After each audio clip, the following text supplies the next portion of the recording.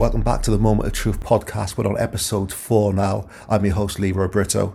We've got a great guest today in ex-Cardiff City and Middlesbrough striker Andy Campbell. We all remember Andy back in the day who took Cardiff City up with that goal in the playoff final against QPR. So just want to give a shout out to everyone who's supporting the podcast, sharing and downloading and just spreading the good word of the podcast. We'll go straight into it now. So here's Andy. See, we met before. Yeah. At Merthyr. Yep. We'd done a gig together, didn't we? Did, it was like and it's really just interesting in terms of your story because obviously we know you from Cardiff City. Yeah. But just tell people who you are really and what your story is. Well, obviously I started football. I wouldn't say I started really early. I only got into football because my brother, my mum was getting a little bit frustrated and annoyed when my dad was working away. I think I was about 10 or 11. My brother was a couple of years older than me, and obviously we were fighting a lot in the house. So my mum decided to take us down to the local football club and waste some energy. And he ended up signing for a local club called Martin, and I just kept going training with him and just kept being out in the fresh air and just loving what I did. And and he was always, I'd say he's 2 years older than me, so I followed him. So he ended up being a footballer before I did. He signed YTS from York City before I signed for Middlesbrough, and I knew what was coming. So I had a better insight than anybody else of my friends and my teammates and my colleagues because I knew what was coming 2 years down the line. I knew that what it was like to get released. I knew what it was like to get a contract. I knew what it was like to be a YTS and do all these horrible jobs and clean football boots and be out all the hours and play games, watch games, and I just knew what was coming really. And it gave me an insight, but then I also give me an appetite to think I want to do what he's doing, and but I also want to better what he's done, and you know what I mean. So I didn't make it into a competition, but I seen what he achieved, and I see what he did, and I was jealous, and also I wanted to do it for myself. So what level did he end up? He played professionally at York, Scarborough, Southend, Doncaster Rovers. So he did really well. He you know what I mean. He obviously didn't play in the top level and play in the Premier League, or you know what I mean. But he loved his football. You know what I mean. He came through. He played with some excellent footballers and just enjoyed like having a career like I did. And you know what I mean. It just made me so proud to be able to watch him as a young boy while I was still at school while he played football. Yeah. You know what I mean. So you know what I mean. A lot of people don't know. You know what I mean. The career what my brother had. You know what I mean. And I remember when I was coming through at Middlesbrough and he'd just signed for Southend United, and I got the train down to London, got the train down to Southend, and stayed over for the weekend. I just loved it because it gave me a release to beat his brother, but then also give me a chance to go and watch him play and just spend time as a family and as a brother and just be proud of watching what he'd achieved and what he could do. That's amazing. And obviously people there's a debate in terms of footballers being role models, but when your brother's a few years ahead of you, that's the ultimate role model. Yeah, well, there was no better. You know what I mean. It was when we both started playing professionally, it was competitive because we were competing for the same goal. You know what I mean. We were competing in obviously different leagues sometimes, but we played against each other twice in our career. What position was he? We both played centre forward, but in one game in particular, I was sub. He played, and he played right midfield. I played left midfield when I came on, so we were both directly against each other, and it didn't end great. He got sent off for a tackle on me. Believe it or not, that was our first game. That was our first game against each other, and I think he did it to prove a point to people.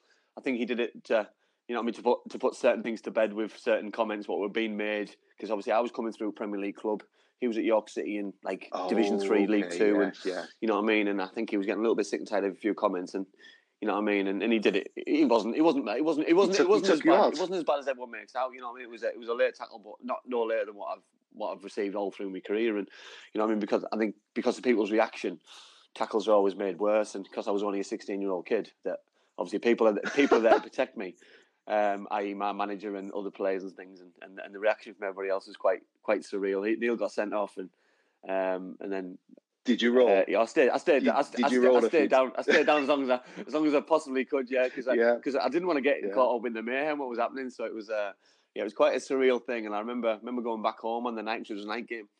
And I was still living at my mum and dad's at the time, and Neil was living in Diggs, but he got the day off, so he came back home to mum and dad's, and mum sat him down and just read in the riot act and said, you don't treat your brother like that, and you've got to be respectful to each other, and you know what I mean. I felt like a 12-year-old kid again, and it was all right. Yeah, and then the second time was about a month later.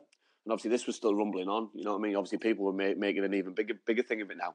And this was a cup final. It was a North Riding Cup final. York City against Middlesbrough at the Riverside, and luckily enough, we weren't directly against each other this time. I think I was playing on the left, he was playing centre forward, and we beat them 3-1, and I scored a couple of goals. So I had the last laugh really, but it made me focus even more. You know, even though it was like it was a nothing game to some people, but to me it was a big thing because it was a game at the Riverside, but B, it was a big thing because it was against my brother, and I had a point or two to prove.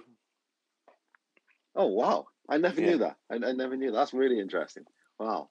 So obviously you went to the bigger club in terms of Middlesbrough, and signed YTS forms, and this was back when YTS was actually YTS, where you had like apprenticeship, but like less money. £42.50 I was getting my first year.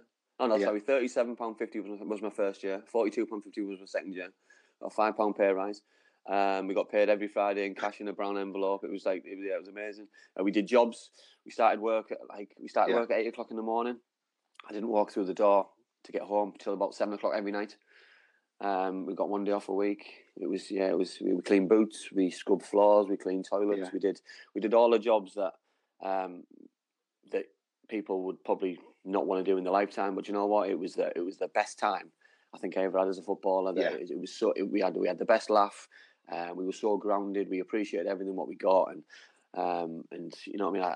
I listen and I look at like young lads nowadays who get everything thrown at them, and they don't last till like they're 18, 19, and they earn quite a lot of money through. It's a similar thing to apprenticeships now, and obviously apprenticeships now are really well paid. But you know what I mean. Sometimes it can take your eye off the ball, and you know what I mean. For us, you know what I mean. When you're when you're earning £37.50 and you're playing on a Saturday to earn, we were on an £8 win bonus and a £4 draw bonus, and you know what I mean, that made a massive difference to your wages on a Friday. So we did everything. Yeah, we did everything to win on a Saturday in our youth league just to get a little bit of a bonus in our wage packet.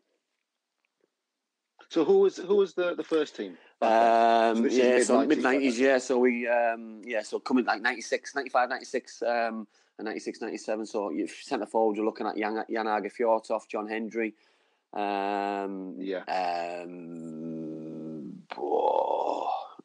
Who else? Angelino signed obviously that year, that first season. Yes, I want to talk to you about that as well. You know what I mean? So they had an unbelievable side. You know what I mean? They just moved into the new stadium that season as well. So you know what I mean? Everything was all singing, all dancing for the football club that year. That there was talk of a new training ground, which obviously came through. Obviously a season after. New ground, so they used the old ground Ayresome Park as a training ground. So it was everything what I was a Middlesbrough fan, so for me to use Ayresome Park as a training ground, which I went to games with my dad, and for the new stadium to be built on my first season was just what dreams are made of, really. And you know what I mean? I know that's quite a cliche, but you know what I mean. There was a lot of players who signed for Middlesbrough, obviously who weren't Middlesbrough fans. That they were doing it because it was the club who signed them. But I'd watched from the terraces with my dad as a young kid, and really look forward to achieving something special. Yeah, and Brian Robson was. He was. He took over the season before, so that was his second season. Obviously, with my first season there. Yeah, so he was there with Viv Anderson and Gordon McQueen, and all three of them came from Man United, and they all give me they're all excellent with me. They give me an unbelievable opportunity and something that I was extremely proud to grab hold of. So when did you start training and breaking into the first I made my debut that season. So I made my debut when I was 16. But we used to do something quite strange. So at United, I think they used to have a young kid training with them every day. Basically, they collect in balls to do jobs which obviously needed doing. You know what I mean? Give bibs out and stuff. And so we always had a young kid training. So with the first team. So you know what I mean? I'd done odd days even there. And then towards the end of the season, I was doing it a little bit more. It was always me, and I was thinking, I'm a bit sick of this. You know what I mean? Because we didn't have a training ground. We used to train here, there, and everywhere. We trained at prisons. We trained at the beach. We trained at local parks. So you can imagine training. You can imagine training at the beach when they're having a game and someone does a shot what doesn't go in, or it does go in, and it ends up in the sea. There's only one person who goes and collects it, and I was getting a little bit annoyed and a little bit frustrated at the time that. Going home and complaining to my mum, saying, "Mum, I was in the sea today. I was collecting balls, and you know what I mean. It's always me. I want to play with my mates. I want to train with everybody else, and blah blah blah." And it was only, and then he did it with games as well. With the games, he took a young kid there. For home games, they got the kit out with the kit man. For away games, they did the same, but on the bus they'd make teas, coffees, and all the food for the players, so they didn't have to do it themselves. And And on the home game, when we take the Sheffield Wednesday game, it was my turn to do as I thought, and so I'd done my jobs on the afternoon. I'd done my pre-match meal with the players as we normally did because the manager allowed us to eat with the players, and then he named the team and named me on the bench, and it was like, God, this is ridiculous. And I remember John Pick, who was my first team coach at the time, sat next to me and just put his hand on my leg, and just I had a really close relationship with John, and he just said, listen, he said, this is your opportunity now. He said you deserve it. He said I'm not going to say anything else to you. He said go and enjoy it. I'll say all your family are here. All your family knew about this and knew it was happening because the gaffer had rang. The gaffer rang my mum and dad on the afternoon and told him that I was going to be subbed. It was all set up, you know what I mean. So it was very very very good. Yeah, what Brian had done, and you know what, I respect him even more because you know what I mean, when I turned 17 and he offered me my pro contract, he did the same thing again. He rung my mum and dad's house and offered my mum and dad the contract, which obviously we were all keen to accept. But yeah, that was how my debut came about. That's amazing. That's amazing. We don't hear it's different, isn't it? Because Cardiff have got their own little story, their own little, you know what I mean. Where here is another little bubble. Yeah. So what was it like being 16 years old and a World Cup winner walks in, Juninho? Amazing. You know what I mean? At that time, we had him walk in, we had Ravanelli walk in, Emerson, Boksic, all these world class players, and Juninho was amazing because we'd heard about it. It was coming. It was when Brazil played in England, and Juninho had scored a couple of goals when Brian Robson was assistant manager to Terry Venables, and so we knew that was coming in. So, but it was all like a surreal thing, and when he came in, it just opened the doors for everybody else. But the most surreal one for me personally was when Ravanelli walked in. So we were training at a local prison at the time. And it was pre-season. We were running around, and I'd caught running around one time, and at the field, I caught a glimpse of this fella, and I said to one of the boys, I said, that's Ravanelli, the lad who scored in the Champions League the other day. And one of the lads said, don't be so stupid. Why would he come in? He just played for Juventus in the Champions League. And so anyway, we finished training, and the gaffer pulled us all in for a meeting, a debrief for training, and then introduced us to our new signing of Fabrizio Ravanelli, and everyone just started looking at each other and just mouths hit the floor, and we just thought, wow. Do you know what, this club's going places now. This is an opportunity for us to be part of something special, but we all had to obviously work even harder, and because these kind of players are coming in to take everyone's place, you know. So obviously him coming in took game time off me. So that was obviously something that I wanted to clarify with the manager. I was obviously keen to stay because I wanted to be part of it, and I was confident in my all ability. But obviously I wanted to play, and I knew someone like him coming in would stop my game time. So the manager was excellent with me. Let me go out on loan, get some more experience, get some game time, being a man in men's league, and then came back and played my part with everybody else. Yeah, it's hard to compete as a 16-year-old against Ravanelli. Well, exactly. On his first day against Liverpool, and he didn't stop. He kept it going. He scored 32 or 33 all season, and you know what I mean. He just oozed class, and you know what I mean. From the first day he walked in to the last day he left, you know what I mean. I've got total admiration for him. You know, I know he didn't leave in great circumstances, obviously, because the club got relegated, etc. But you know, I've got total respect for him as a footballer more than anything, because you know what I mean. He came here to do a job, and you know what I mean. And he didn't have to. He could have stayed at Juventus in Turin and in his luscious lifestyle and play against the best. But no, he came test himself out in the Premier League for Middlesbrough. You know what I mean, and give us all a glimpse of what we wanted to achieve. Yeah, I remember that match of the day, watching that first, you know, the hat trick just straight away, bang, and obviously just watching Juninho. Yeah, it was just something special, you know, because we got relegated the following season. Yeah, and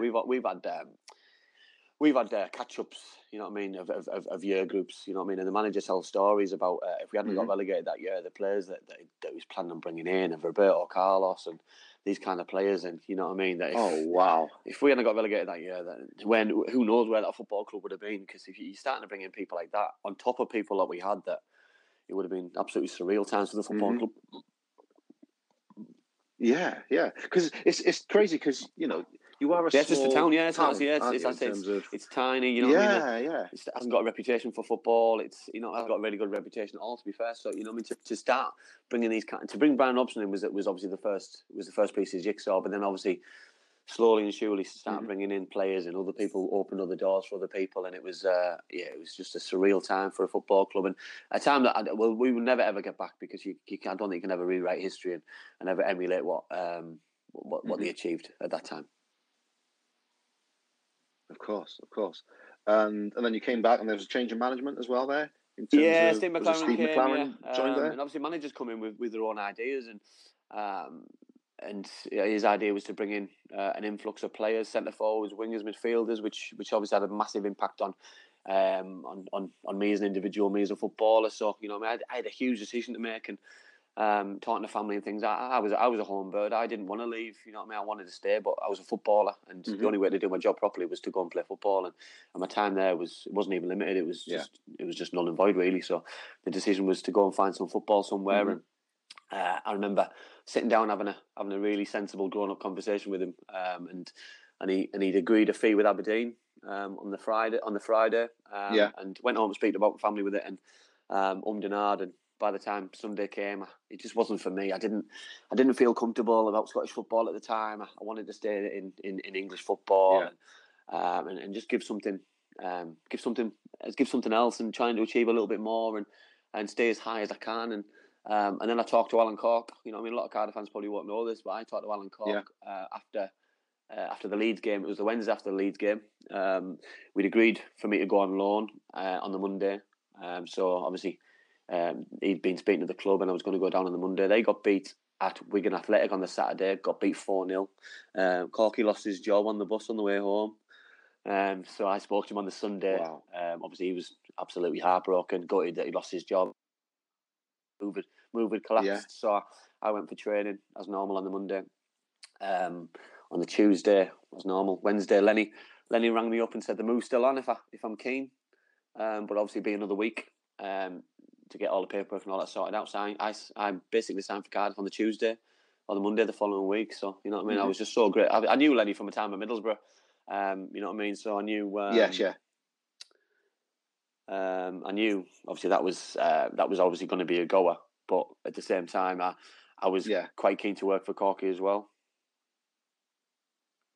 Yeah, and that's how is it in terms of, obviously, you know, Brian Robson really bought into you, and then it didn't work out with McLaren. It must be such, I suppose, just undaunting when a new manager comes in. There's lots of well, it was managers come in and they say all the right things, and it's always nice to hear. You know, I remember we had a meeting, and the meeting was in the meeting room at the training ground, and every player was there, all the staff members were there, and all the office staff. So every single staff member who worked for the football club was there, and he stood in front of everybody and told everybody that he was giving everybody a fresh start, and everyone was getting a clean slate, and I was so excited and so enthused about what I was hearing, because this was my football club. You know what I mean? I've achieved quite a bit under a previous manager, and I can't wait to get a new manager buying into what I'd achieved already, and then went down to training, and basically I was training with the reserves on his first day, so I didn't have an opportunity to impress. You know what I mean? I felt as though like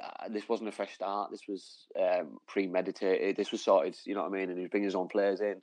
And after about 3 or 4 days, I'd fully accepted and realised that this was the way it was going to be. And I did manage to get one final game under Steve and scored against Man United, which was obviously a lovely way to go off for me. You know, because FA Cup game, and we were struggling with a few injuries and things. So I was so pleased that.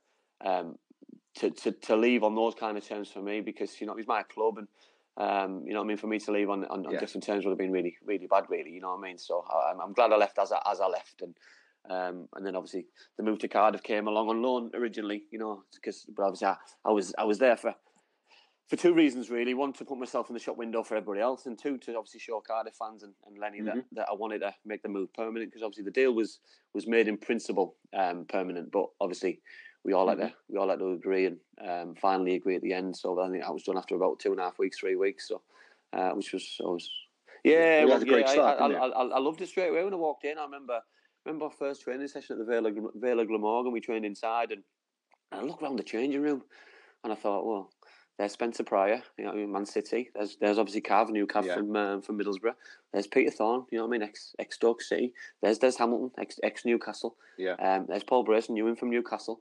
You know what I mean. There's obviously Andy Legg, Jason Bowen, all these players, Willie Boland, Leo, new from Rotherham, and I'm thinking, this isn't a League One side. This is Championship. You know what I mean? This is mid-table Championship looking for playoffs. You know, obviously, you know, I mean, no team's good enough and has a divine right to get out of the league, and obviously that proved quite difficult for us, obviously, for the next couple of seasons. But the squad and the quality that Sam had brought together was just absolutely fantastic. And you know, I remember the first time I met Sam. Yeah. I met him in my hotel and sat down with him and Lenny, and the first thing he said to me was we're going to be in the Premier League, and I listened and I thought to myself, you know, I mean, it's lovely to hear those kind of things, but you know, I mean, is those kind of dreams, are they just pipe dreams? Are they realistic? You know, because you know, I mean, I want, Is it a sell? Is he selling to you? The Premier League, of course I do. I've just left the Premier League, so. But you know what I mean. I obviously want to be realistic, and you know when I first and then I seen around the changing room, I thought, you know what, if this is what we've got now, imagine if we have a little bit of success. Imagine the kind of players that we can, and then obviously then we unearthed local players. You've got the Danny Gamadons, the James Collins, the Ernies, you know. So you know what I mean. The quality in that group was absolutely endless. Yeah, I remember going down the City back then, and it was electric. Yeah, it was amazing. I think it was a journey. Yeah. You know, I mean, obviously it started the year before. I think obviously the season when they got promoted from obviously York City, and the journey was just an unbelievable journey for everybody concerned, for the club, for the players, for the fans, and something which history can't ever be taken away. And you know what I mean. And people say that they never forget, and it's always taken tongue in cheek sometimes, isn't it? That you think that people won't forget, but you know, I mean, we played a huge part in where that club's currently is, and you know what I mean. And I said to Danny Gabbs, I've said to Cav, I've said to other players that if we hadn't got success the year that we had and got promoted the season that we had, that players would have dispersed, players would have left, and where that would have left that football club, you know what I mean? Would they ended up in the new ground? Would they had to stay in the old one? It's just, you know what I mean. Success puts you on a journey and.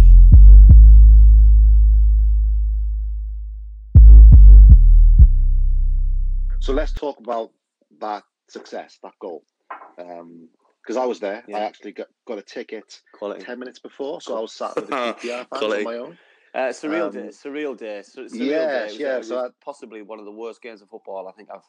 You know, I watched extended highlights actually. It's probably about 5 weeks ago, and you know, I mean, they probably had the best chances apart from Spencer's header.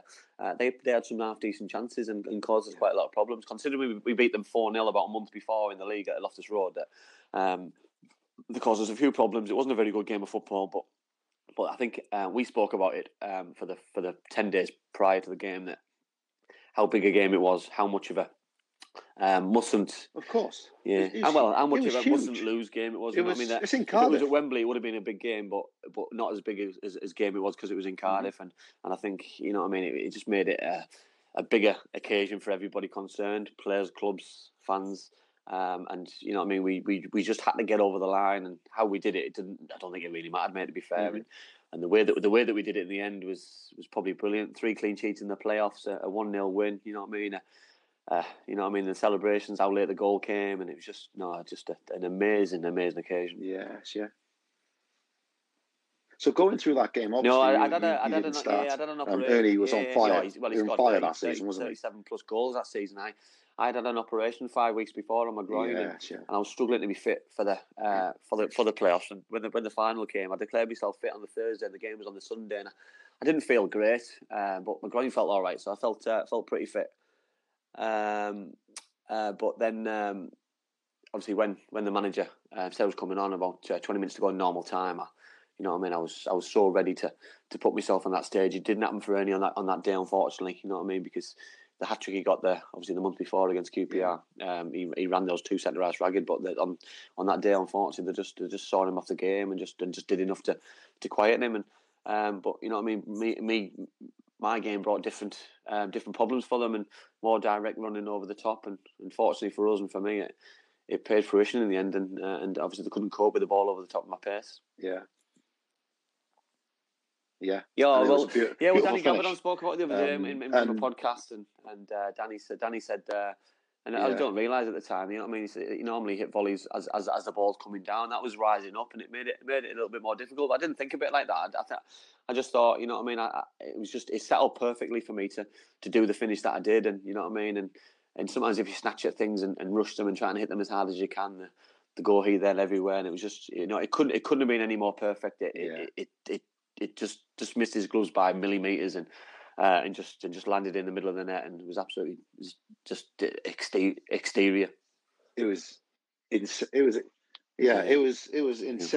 in the stadium, and that goal, as you say, it reverberates still on. If that goal didn't go in, where would Cardiff? Yeah, well, we've all we've all said it. And such an important goal.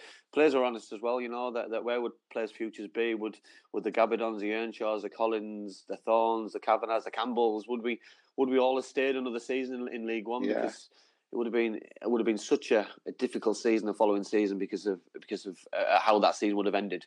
So it would have put even more pressure on everybody, and you know what I mean? Would we have had the squad capabilities to push us through again, and under the pressure what we would have put ourselves under as well, really. Yeah. And what was it like afterwards in terms of the dressing room was quite subdued, believe it or not. You know, I think we'd obviously wasted a lot of energy and physically and mentally on the pitch after the game. And I remember we were sat in the changing rooms and sat in the showers and the baths and just sat with cans of lager, just sat talking about, and not realising what was happening outside, and not realising that what we've achieved. You know, I think it was only when we left the stadium that I started to realise what we'd done. You know what I mean? Because inside the stadium, when you were your family and you think you've achieved something for your family and they're really proud of you, but when you go outside and you realise what you've just done, and that, for me, that hit me. You know what I mean? We were meeting family and friends over the road in a restaurant, and you know what I mean? I'd say it was probably normally about a 3-4 minute walk, and oh God, it probably took an hour and a half to get over there, and it was it was unbelievable. And then there was obviously things that we had to go and do during the evening. We had to go to the Marriott and do a sponsors thing, and that, you know, I mean, that we were there again, and it took us hours to get there. We were there for as long as we needed to, and just the hours just seemed to, you know what I mean, by the time you knew it, it was 2-3 in the morning, and you know, it's just unbelievable, an unbelievable day. And then it just followed on, and we met up as a group of players on the Tuesday, because we were all in training on the Tuesday for chats and stuff, and a few players got released, which was obviously disappointing, because you know what I mean, because that goal was great for me and for some of us, but obviously heartbreaking for some others, because they lost their jobs and didn't get contracts because the club was going to then push into another direction. And you know what I mean, that was difficult to take, because you know what I mean, everyone's so pleased, but end of the day, you know what I mean, no one knows the future, no one knows what was going to happen if we didn't. So you know what I mean, people could have got released because the club couldn't afford to pay players, so you can't rest on your laurels sometimes. So you know what I mean, we all celebrated together as a group after that, and I think the celebrations probably calmed down towards the end of the week, which was nice, and then we dispersed and came back the following summer. Yeah. Wow. And you still, obviously, people... No, I'm back up north now. I came back up north. Yeah, I came back up north. Yeah. Oh, wow, okay. But for people, people just don't forget. You know, it's absolutely crazy that I'll probably get a message. Well, at the minute, I'm probably getting about 5 messages a day, but you probably get a message a week or a message a month, or it's around the time of the goal. It's probably 10,000 messages. It's unbelievable that people just don't forget. And when people say that they don't forget, it's, you know what I mean, like I said earlier, it's tongue in cheek sometimes, that you think they're just saying that because you're talking to them, but they don't. You know what I mean, they realise that that huge part that group and that goal and myself played in the history of the football club. Yeah. Exactly, it was perfect. It was extra time goal. Yeah, it couldn't have been any better. You know what I mean? If there were, you know what I mean? If we'd have won the league that year, I don't think it'd have been remembered as well as it was that day. You know what I mean? There's a way to go up, and the best way to go up is in the playoffs and doing it like that, especially at the Millennium Stadium. And because if we'd have won the league, we'd have. Half of us would have probably been there as supporters watching that game anyway to see teams. You know what I mean? So we still would have gone to that game. So you know what I mean? I'm so glad that I had a part to play, a huge part to play, and we obviously we had huge success as a group. You know. Yeah, I used to love going to the stadium whilst they were redoing Wembley. For the FA Cup and League Cup and everything. It was such a it was easy accessible, wasn't it? You know what I mean? Because I went to a couple of games. I went to watch a couple of Wales games. I went to a couple of rugby games, and you know what I mean. It was just all the top games, top sports occasions were all played there. And it was just, I didn't want Wembley to be finished. Obviously, there was a talk. I think the season it was done that it was going to be delayed. And I was thinking, just delay it because we can get some more games here. Because. You know what I mean? It was just I don't know. It was just a cracking atmosphere, and opening the roof, shut the roof. It was so different all of the time, and it was just it was just excellent. The atmosphere around the city at the time as well. You know what I mean? In the mornings of things when they were shutting roads off, and you know what I mean, when they were having different supporters coming in one way, and it was just brilliant. It was just magical, and you know what I mean. It was and I think it made my stay when I lived there even better because you know what I mean. You just knew then it was just those kind of weekends were absolutely magical. I left 2005, 2006 season. So I left there when Dave Jones took over. Similar to obviously Steve McLaren coming in. Obviously Dave had his ideas, and I left to go up to Scotland. I signed for Dunfermline, and kept them. We kept them up that year. We had a bit of success. We got the Scottish Cup final, played Celtic in the Scottish Cup final, got battered up. We got beat 3 or 4-0, I think, in the final, and but it was obviously nice to play at Hampden, and started that game as well. So it's nice to play in a cup final, and then came back to North to look for a club in the area. I had a young daughter as well, which had been travelling around for the last few years. So I just wanted a bit of stability sometimes because you're getting a little bit older. You I wouldn't say I was coming to the end, but you're starting to get a little bit more experience, a little bit older. Sometimes you just want a little bit of stability and settle in an area. And and I found that. We came back up north and signed for Halifax Town and just travelled in and. But I think it was just the most surreal thing in the world. They ended up going bankrupt and bust and demoted, and you know what I mean. So we all ended up losing our jobs, and then it was every man for themselves, really. So, but by then I'd had a serious injury, so my career was more or less finished then anyway because of that injury. Whilst they were going bust, so I was coming towards the end of my football career then. I teach now. I'm teaching primary school. When I got injured, I went back to college, did my GCSEs because I left school with nothing. I got a degree and then went back and did another degree. And then I worked in secondary school. Then I worked in primary school, so I teach PE. So I run the PE out of my primary school and across another one at the minute. So enjoy it. It's nice it's such a different life, such a different lifestyle and stuff, but so different, but so rewarding as well at the same time. Do you take we do. We do everything. I take. We have our own. As the head calls it, we have our football academy. But it's you know what I mean. Our kids are. We're in a little bit of a rural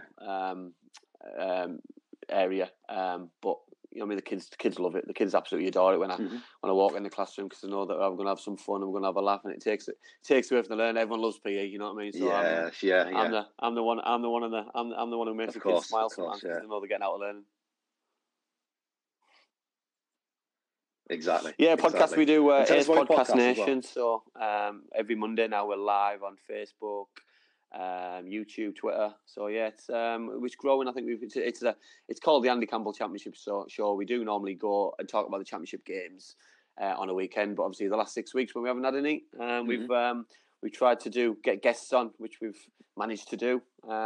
So hopefully we can get to talking about football again because it's the way forward. We need something and a bit of normality back in all our lives. And I think when we talk about experiences in life and stuff, you know what I mean. We can only make those experiences by doing normal things in normal life, can't we? That was Andy, such a great guy. Met him before at Merthyr, and such an interesting story coming from Middlesbrough, playing against his brother, playing with Juninho, Ravanelli, those type of guys, and then coming down to Cardiff City and just cementing himself in the folklore of the city. So I hope you enjoyed that. That was the episode. We've got a great guest next week. We'll keep it quiet at the moment.